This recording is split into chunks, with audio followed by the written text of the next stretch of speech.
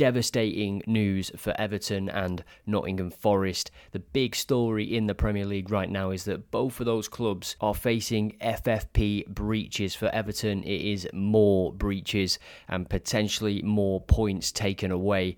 For Forest, some of the numbers you're hearing about are absolutely crazy. Everton have already been docked points, as I say, for breaching FFP. Now, both of these cases have to be heard by the 8th of April, and at that point, there is still 6 games to play in the Premier League.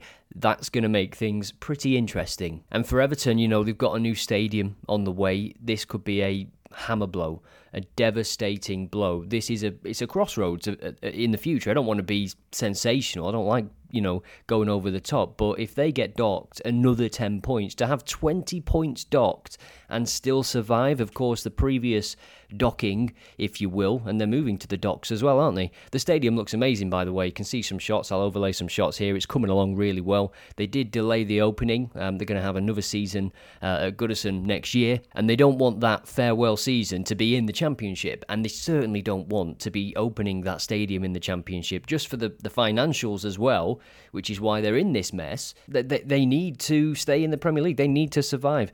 For Forest, it's a tricky one because the reason they're in this mess is because they wanted to stay in the Premier League so much. They've been outside of the Premier League for so long that they're, traditionally a massive, massive club, Forest. And it's a strange one because you're doomed if you do and you're doomed if you don't, right? If you look at someone like Luton, they've come up, they've tried to do it without overextending. Maybe they don't have that money to spend, but they're certainly not going to do what Forest did, which I think it was 20 plus players. Put it this way, on over 50 grand or 40, 50 grand. Put it this way, their weekly wage bill was higher than Arsenal's. I think it was 2 million per week at one point during this time. And as I say, it is a tricky one because if you don't spend, if you come up with a Championship squad, like someone like Luton, they've added a few players, but they've added players like, Townsend coming in on a free, Barkley coming in on a free.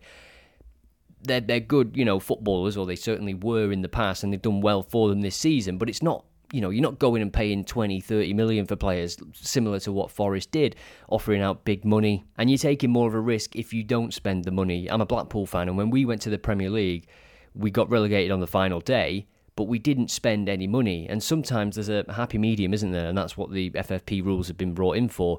These cases, as I say, they've got to be seen, heard by the 8th of April. Maybe it'll be quicker than that. Maybe these teams will want to just know the answers right now. If you're going to dock us points, do it now so we can, have that time. You don't want to be getting docked points with 6 games to go, especially these two teams that look to be in and around a relegation scrap this season. Everton, without the 10 points, would be about 8th, I think. They've had a good season. But it's a shame as well for Dyche and Everton because finally they seem to be going in the right direction. The players on the pitch know what they're doing. They can defend, which is not what we've seen from Everton over the last few years. So it's a real shame for Everton that the mismanagement of previous regimes is now catching up with Sean Dyche, who is doing a great job. Which one of these teams do you think, if any, will go down? Let us know in the comments. Will Everton survive another potential point deduction? I think if you get 20 points docked when you're a team that was struggling against relegation last season anyway, and you still stay up, you've worked miracles. You've worked miracles if you can do that. For Forest, 10 points is going to be a big ask. Nuno has done well since he's come in. He's certainly shored them up. They were seemingly in free fall with Steve Cooper conceding for fun.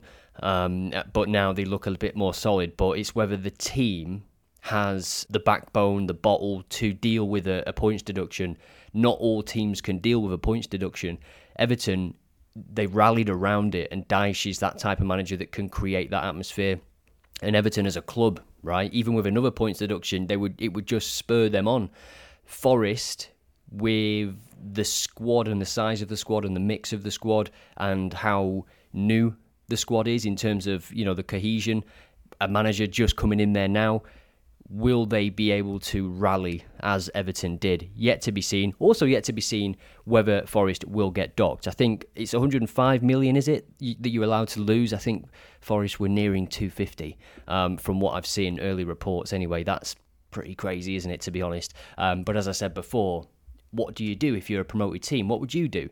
If you're playing Football Manager, and I've been in this situation recently with Blackpool, got promoted in the first 2 seasons of the beta, but then the real game came out and my tactic got killed straight away. Just the same tactic, same players, just didn't work. Couldn't win a game, so had to readjust. But regardless, when I went into the Premier League, I was more of a Luton. I was, looking at free signings, looking at loan players from your Cities and your Liverpools, whereas Forest, they just went and, even if they had plenty of midfielders, they'd just go and buy another central midfielder. Harry Arter was on 40 grand a week. I think they gave him a 4-year contract or something, and he didn't, he was being asked to terminate his contract, and he was like, no, I'm not. You gave me the contract.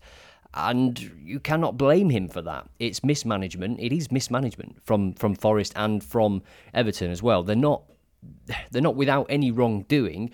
It's just whether the points deduction is fair given how you must spend money to keep up with some of the other teams in the league. I think we're in for a wild end to the season if those points deductions are handed out after the 8th of April, which is when the cases must be heard by. So just to reiterate that, these 2 individual cases have got to be heard by the 8th of April. Now, there's also an appeal going on for Everton's initial 10-point docking. So it could be that one gets overturned, but then they get the next 10 points or maybe 15 or whatever it is added back or taken away again, I should say. So it's going to be interesting. I personally think that late in the season, any suspension, any points deduction will be suspended to the start of next season. But if a team is being relegated anyway this season, say Forest, if they're in the bottom 3, those points cannot be deducted from the EFL because they have different rules and regulations. So that, I don't know how that would work, to be honest. If Forest got relegated and then promoted again, would they then get the 10 points deducted the next time they play Premier League football? That's something that I don't think, it's certainly never happened before, right? So we're in unprecedented times in that regard.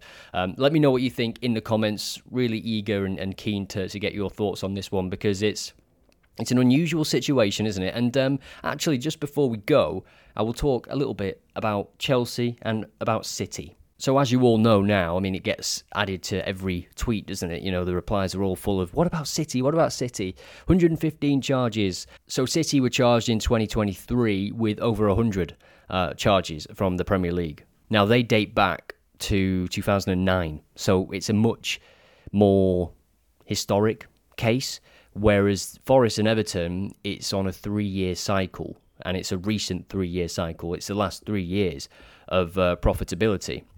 And they're allowed to lose a certain much. That one, it is a bit more black and white. The City one, so many charges. City are going to have, all Premier League teams will have the best lawyers because they can afford it. But I think City and the City group, there is a lot more power there, probably. And there will be some very, very high up lawyers and partners of companies and businesses that are delaying this and are making sure that there is a favourable outcome, at least before these punishments are handed out for City. I don't think it's strange that it's taking so long, but I think it's strange that there's a lack of transparency. I know that in any other court case and legal proceedings, you're not allowed to publicly talk about the case or anything, but I think football is a little bit different. When you've got so many fans worldwide that are part of the team, essentially, part of the brand, part of the business, then they should know. They're shareholders of some degree, if you know what I mean. And I'm sure City shareholders have been briefed about the ongoings of the court cases and the 115 breaches. So I do believe the fans should be kept in the loop to some degree. And it's just dragging on, isn't it? Now, there is speculation over Chelsea as well, but Chelsea, from what you hear, they believe that they are innocent. They believe they are not breaching the profitability rules at this moment in time. They've obviously spent £1 billion there or thereabouts on transfers. That's just since Todd Bowley's come in. Now, these profit and sustainability rules, they work on a 3-year cycle, as I said before. Now, what Chelsea have done is stretch the contracts of the players from 5 to 8 years, really. A lot of the players coming in, Enzo Fernandez, he's on an 8-year contract, which is unheard of, really. But given his age and stuff, it kind of makes sense. But it is, don't don't beat around the bush. It is to get that value down and spread across the 8 years so that Chelsea can avoid going over and getting a fine or a points deduction. And it was so clear that that is what Chelsea were doing that they've actually changed the rules now. You won't be able to do that. You won't be able to spread the cost across that span of time. You'll be able to offer, they're not stopping people offering 8-10-year contracts or whatever. But in terms of FFP, you're not going to be able to spread it across like Chelsea did to get those overall numbers down. Another thing that Chelsea have done well, and City have actually done well as well, but obviously, as I said before, their case is historic, back to 2009. But in recent years, Chelsea and City, they're selling homegrown talent. And that helps because if it's an academy player, it's pure profit on a transfer rather than bringing someone in for 15 million and then selling them for 35 million later on. Loftus-Cheek, Mason Mount, Tomori as well, Tammy Abraham. They've let a lot of players go. Chelsea fans might not agree with it, but again, I think it comes from a business point of view. Lewis Hall, potentially, if that one gets turned permanent, which I think the fee is mandatory, 45 million. You can see why Chelsea actually, in one sense, might be quite healthy in terms of the general rules. They've still spent nearly £1 billion. You can't work your way around that one. But just in terms of those profitability rules and regulations, they might be under the threshold at this moment in time. So to bring it back to Everton and Forest before we head off on this video, I want to get your thoughts, get your comments. Do you think both of those teams would survive, let's say, another 10-point deduction? It would be an initial 10-point deduction for Forest, of course. I just think that the spending in general is crazy now in the Premier League. I think it's gotten too crazy. We just spoke about Chelsea spending 1 billion and they've still not got a striker. There's just mismanagement all across the Premier League, to be honest. And there's only a few clubs that stand out and shine. Brighton, Brentford, they spring to mind straight away. Smart clubs that are just trying to be smarter than other clubs. They're not trying to throw their money around. I mean, Chelsea have been rinsed, to be honest. If you look at some of the fees that they've paid for players, Enzo Fernandez is a good player. Is he worth 120 million? No, absolutely not. Cucurella, player of the year for Brighton. Yes, great. He played well in a system designed for that team, and that's the difference in a lot of these teams, that they actually look at the players they've got already and think, how can we get the best out of these collective players? And Chelsea paid 60 million for Cucurella. Is he worth 60 million? No. Simply, he's not worth 60 million. Is Lavia worth 50 million? Maybe he will be one day. They're buying potential, Chelsea, at the minute. They've spent an awful lot of money on defenders. 60 million for Fofana. He's probably not even played 60 games for Chelsea. He's been really unlucky with injuries, as have Chelsea in general. Chilwell and James consistently injured. The keeper's injured at the minute. But the failure to secure a striker and them needing to potentially go out and buy Ivan Toney or someone similar, be it now or in the summer, just shows and highlights the poor management of the club and the reckless spending, the rash decisions in sacking Tuchel and then Potter. I think you stick with either one of them. Obviously, ideally, you don't sack Tuchel. He won you a Champions League. I mean, it's just absolutely crazy.